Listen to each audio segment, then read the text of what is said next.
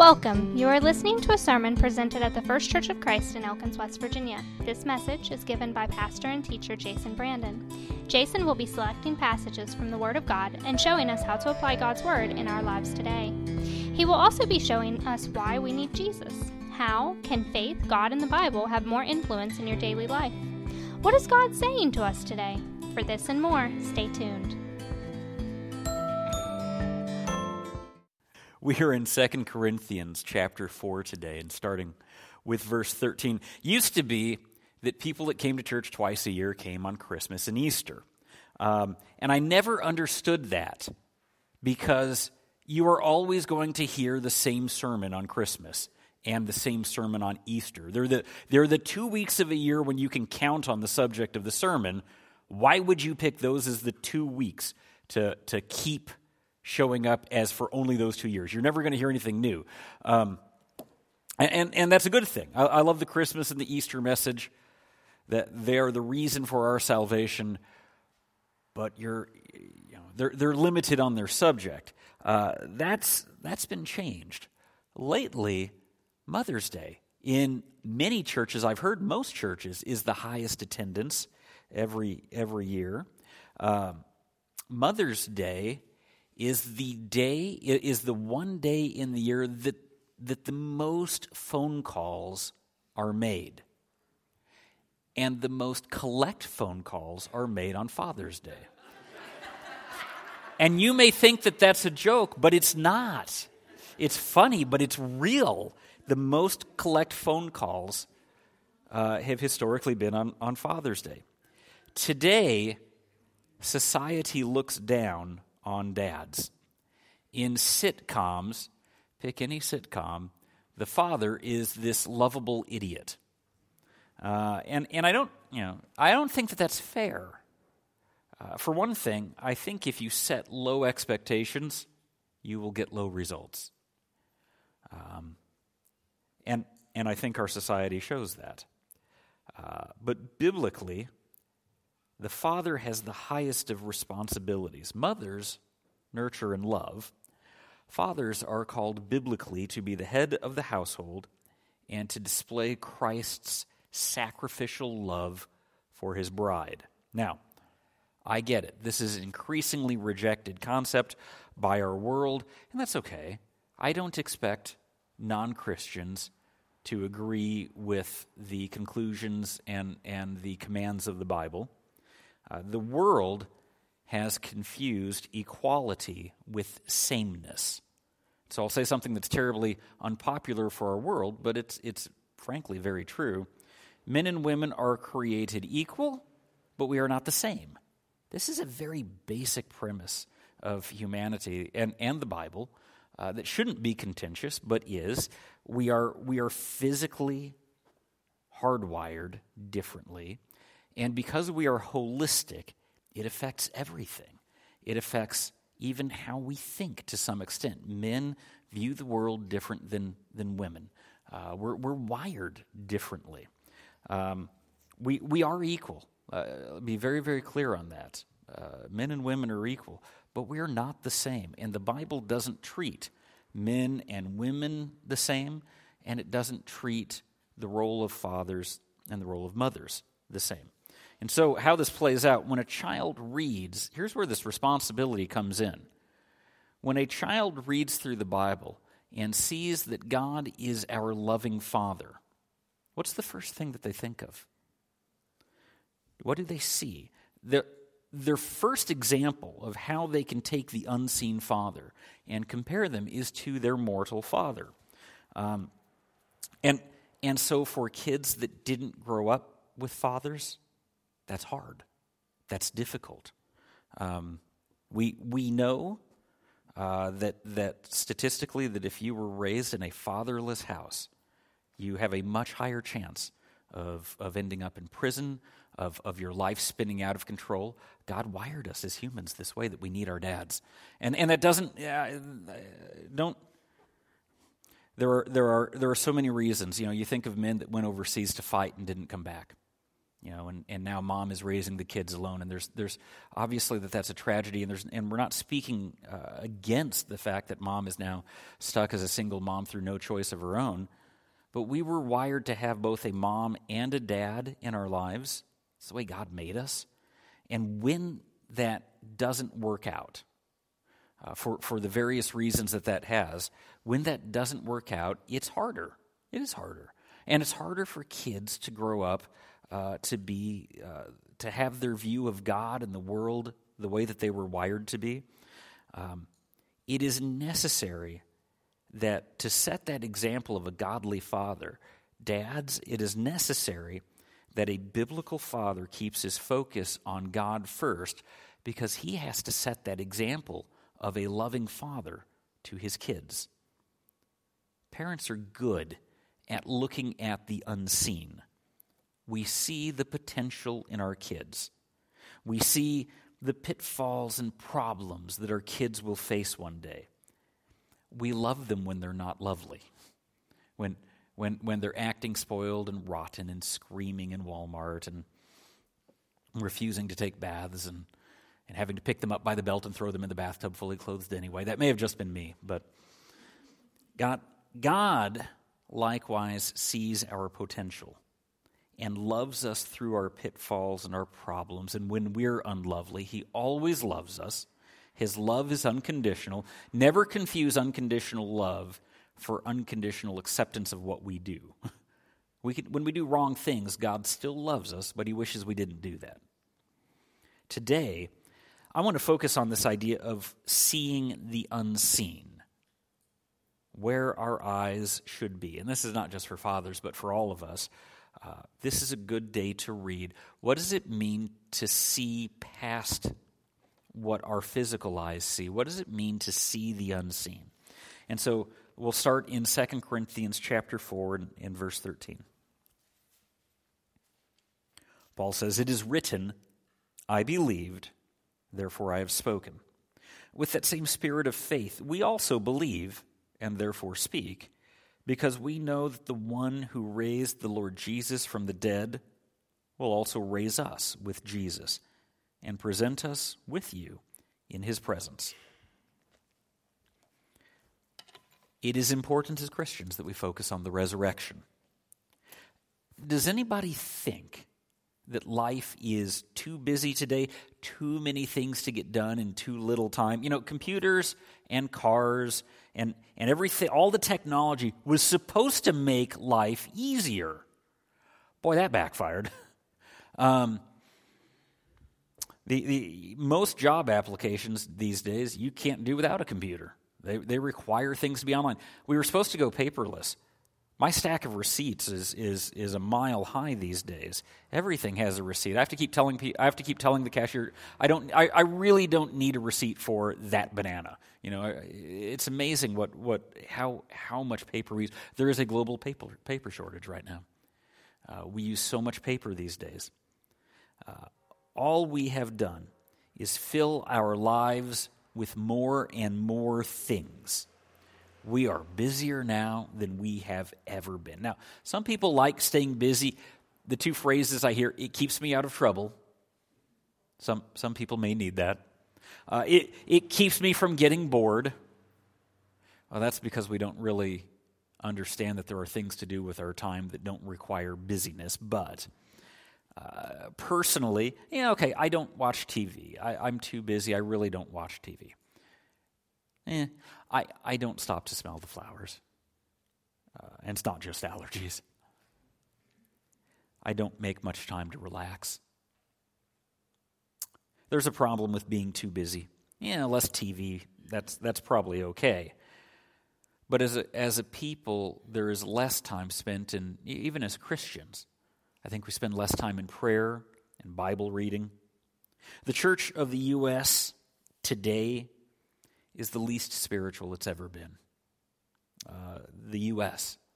is the least spiritual it's ever been. For the first time ever, they did a recent statistic. And for years, the number of people who believed in God was 90%, but in the recent survey, it was 80%, which is catastrophically low. 4 out of 5 people believe in God, but never in the history of the U.S. have 1 out of 5 not. And my own opinion is I think we're showing that. I think our society, I think the crime rate. A lot of people are good and they don't commit crimes because they know that when nobody's watching, somebody's still watching. I mean, that was the case for the longest amount of time, that you always knew that God was watching, that you knew that there were consequences, eternal consequences to your actions. If you take away God, the motive to be good starts to go away. And I think that our increasing crime rate shows that. Why be good? There's no reward for being good. If you can get away with it, there's no punishment for being bad. The Church of the U.S. is suffering through this right now. We don't pray. We don't read our Bibles. We don't attend church as frequently as a nation. And church attendance is at an all-time low in the U.S. Other things seem more immediate, and we put off spiritual growth until retirement. When I preached in Southern Illinois, we had, because there were more Christian churches and churches of Christ in driving distance, there were quite a few of us. There were every bit, within an hour, I could drive to 20 or 30. We once a month, the guys would get together for an area men's meeting, we called it, and different churches would take turns hosting these area men's meetings. Absolutely, the average age of attendance was 70. Just absolutely. Now, all guys were invited, but the only people that came were retired guys. They were the only ones that would make the time to carve out that time for a couple hours a month to get together for spiritual reasons. And I don't think that's just Southern Illinois. I think that's indicative of our world, certainly our culture in the U.S., that we're bad about putting God off until we've gotten through everything else. We focus on ball games and taxes and property and everything except for what eternally matters. And I know that there are things in this world that need to be done. I've used the phrase the tyranny of the urgent before. Your taxes are due tomorrow. You can put off your Bible reading a day, right? But then the next day something else comes up. And we're notoriously bad about just, you put off the thing that isn't urgent. But at the end of the day, the Bible is what matters. And so we keep putting off what matters for things that are urgent, and we let our deadlines control us instead of our priorities. We have a destiny. We will be resurrected one day. This world is not our home, and in the broad scope of things, we're not here for very long. We have a great journey ahead of us. We need to be ready for it. It's so easy to get distracted from our eternal destiny. We have this idea that we will receive rewards for enduring. Kind of. We take that out of focus. It is important that we endure in the faith, but we need to define what enduring means. And enduring doesn't mean I call myself a Christian for 40, 50, 60, 70 years and don't do anything with it. We have the unseen reward of salvation. We shouldn't. And that doesn't mean that physical seen rewards like better jobs or raises aren't of some value, but only insofar as they help us in our spiritual lives. Not only must we focus on the world to come, but we have to share it with others.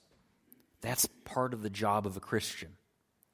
There is more to us than this life, but most of the world doesn't see that. The church sees it, and it's the church's job to communicate it. We're the ones that have to tell them. Our job is to testify to the faith. We believe that there is a resurrection, and so we proclaim it.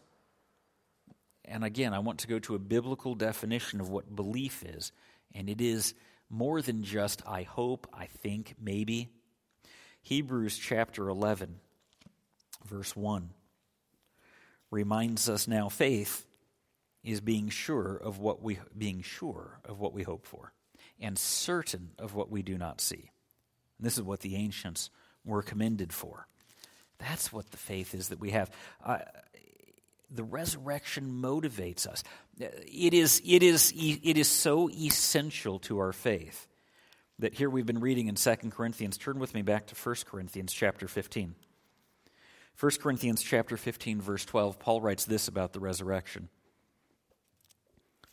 But if it is preached that Christ has been raised from the dead, how can some of you say that there's no resurrection of the dead? If there is no resurrection of the dead, then not even Christ has been raised. And if Christ has not been raised, our preaching is useless, and so is your faith. More than that, we are then found to be false witnesses about God. For we've testified about God that he raised Christ from the dead. But he did not raise him, if in fact the dead are not raised. For if the dead are not raised, then Christ has not been raised either. And if Christ has not been raised, your faith is futile. You're still in your sins. And then those also who have fallen asleep in Christ are lost. If only for this life we have hope in Christ, we are to be pitied more than all men. The resurrection is essential to our faith. It is pivotal, Paul says. There's no point to our faith without that resurrection. We are to keep our eyes focused on the resurrection of the dead that awaits us one day, that we get for being Christians, for following God. We are to focus on the resurrection. Turn back in 2 Corinthians chapter 4. We keep reading, verse 15. All this is for your benefit, so that the grace that is reaching more and more people may cause thanksgiving to overflow to the glory of God. Therefore, we do not lose heart. Though outwardly we are wasting away, yet inwardly we are being renewed day by day. We should focus on thanksgiving. Let me make one thing clear. And you already know this. The world is falling apart. It's not going to last forever. I mean, that's just biblical as well. But outside of the biblical, there's a law of entropy, which my unofficial definition is things fall apart, not together. That's just the law of entropy. Whether or not you think that the world is progressing or degenerating, it doesn't matter. Whether or not you think that government is getting better or worse, it doesn't matter what you think. This world will end. And if I read Revelation correctly, I'm not even sure it's going to be a pleasant ending. It doesn't sound like it's going to be rainbows and puppy dogs. Revelation's kind of rough reading. Now, I'm not saying that I have any clue that when it's going to end. I have no idea when the world is going to end. It may be another 10,000 years. Who knows? But this much I know. What's in store for the world is an ending. Something, and this ending is, when I read Revelation, is bad for the world, and it's bad for those who have chosen not to follow God. But it's good for Christians. That doesn't mean I think what I read is going to be hard, but it's hard that is good. And we can be thankful for this, that we have hope that we will get through the tough times. We don't have to be depressed that as things fall apart around us, that we're falling apart with it. Honestly, when I read through the Bible, what's the New Testament about? That Christians will suffer. Frankly, that's the point of Revelation. If you want me to sum up Revelation in a sentence, especially you can see this in the letters to the 7 churches, which I think are the window into understanding the rest of the book. The 7 churches are suffering, and Jesus through John tells them, you are suffering, hang in there, we win in the end. That's the story of Revelation, and that's our story. We suffer now. It won't last. Hang in there. We will win in the end because Jesus wins, and if we're on his side, we win. And we have a lot to be thankful for. This world is temporary. It was always supposed to be temporary, and it was never supposed to be paradise on earth. We don't have to be focused on ourselves or the problems around us. We can be thankful for our relationship with God and the blessings he gives us. God has promised us salvation if we obey him. And we can live lives of thankfulness even when things are going wrong in our lives. And you may say in my own life, the good does not outweigh the bad, that the bad is worse than the good at this season in my life. And that happens. But for those bits of good, we can be thankful that we can hang on to that, and one day the good will be all that's left. And we can rejoice in that. It is because we have this hope that we can be thankful, even cheerful in our hearts when the going gets tough. There are many things in this world that are unpleasant, that are difficult, that are hard, that break our hearts. This does not mean that we're always cheerful, we're not always happy, but our hearts are always at peace. Even when we grieve, we don't grieve like those without hope. We have hope. And because we have this hope, our worry is gone. Things may get tough, but the worry of how it's going to end is not our problem anymore. We know how it's going to end. Christ has the victory. And because of this, we can be godly. We can be Christ-like. We can focus on what matters. We become pleasing to God. We quit being us. We become Christ to our world. Our world needs us to be Christ. Christ lives in us and works through us and is seen by the world in our lives. There's a reason to be thankful for that. Read with me then, verse 17.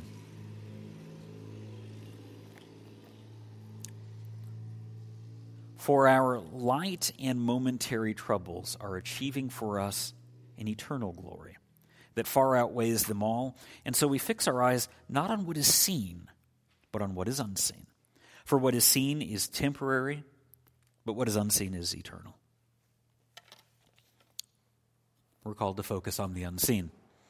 Do you remember those pictures? This was a big deal when I was in high school. Do you remember those crazy computer-generated pictures that if you put them behind like something that like a small sheet of glass, and did you ever see those where if you kind of like cross your eyes and look at them, a 3D image would come out? Does anybody remember those? Those were horrible. People would be like, "Oh, that's amazing," and I could no amount of crossing my eyes could ever seem to bring those into focus. They would print those at the back of comic books, and you still needed to put that glass because you kind of had to stare at your reflection in the glass to kind of nail down exactly where your eyes were to be focusing. I couldn't do it. They took a little work, but in my case, they took infinite amounts of work, and I could never focus on those. Looking at what is unseen doesn't come naturally, not to any of us. We're not, being humans, being physical creatures, we focus on the physical. Looking at the unseen and the spiritual takes practice and effort. We live in a world with all the things that are seen. And Ben Franklin talked about the only truths in life are death and taxes.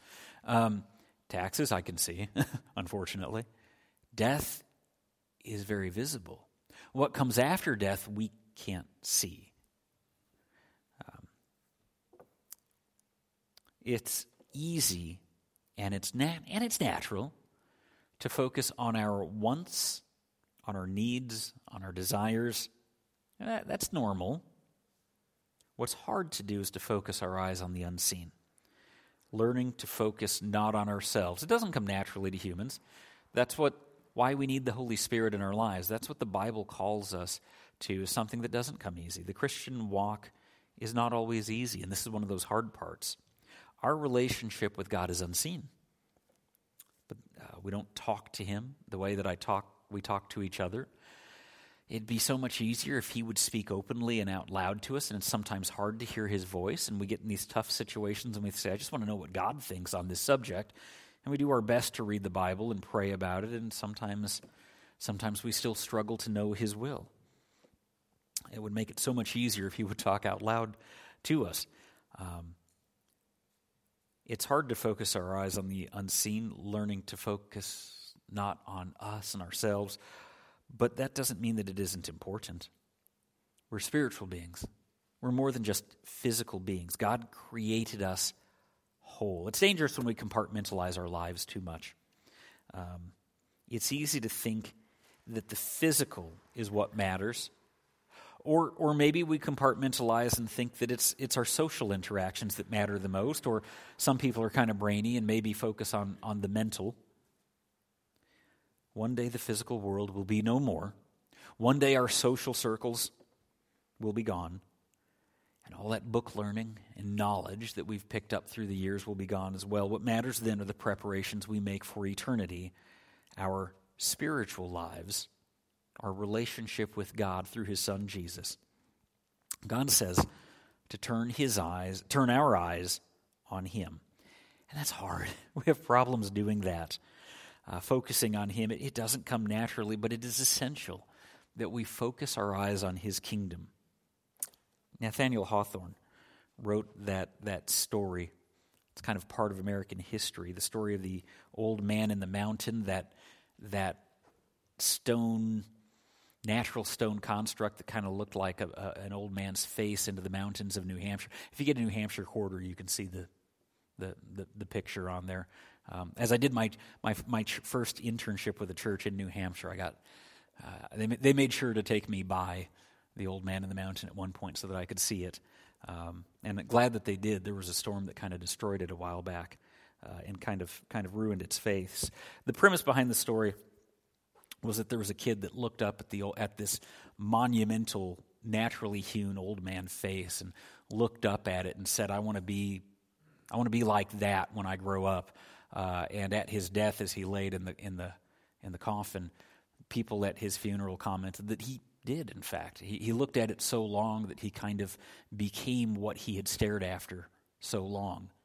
And there's some truth to that story in the sense that if we look at something for a long time, we may start to resemble it. If you focus on something, you may become it. If you focus on money, you will become greedy. If you focus only on hobbies, you will become frivolous. If you focus on God, you will become godly. If you focus on Christ, you will become Christ-like. What this world needs is not world-focused Christians, but heaven-focused Christians. Less Christians who look heroic to the world, more Christians that are servants and humble. And when people see them, they say, you remind me of Jesus. Even non-Christians. There's nothing better than when a non-Christian says, you're very much like Jesus. That's what we want. More Christians who have their eyes focused on where they are going than where they are. Our hymn of invitation today is hymn number 370. There are so many things to look at in this world. So many things that pull at our attentions. And it's difficult. It's tough. I want to encourage each other. It's not... If you think it's hard to focus on God and the Bible, I get it. I do.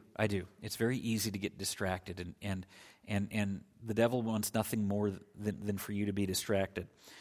That's why we get together as a church, to remind each other and to build each other up and to encourage each other to set our eyes on God, to stay focused on Him because He matters. He alone matters in eternity.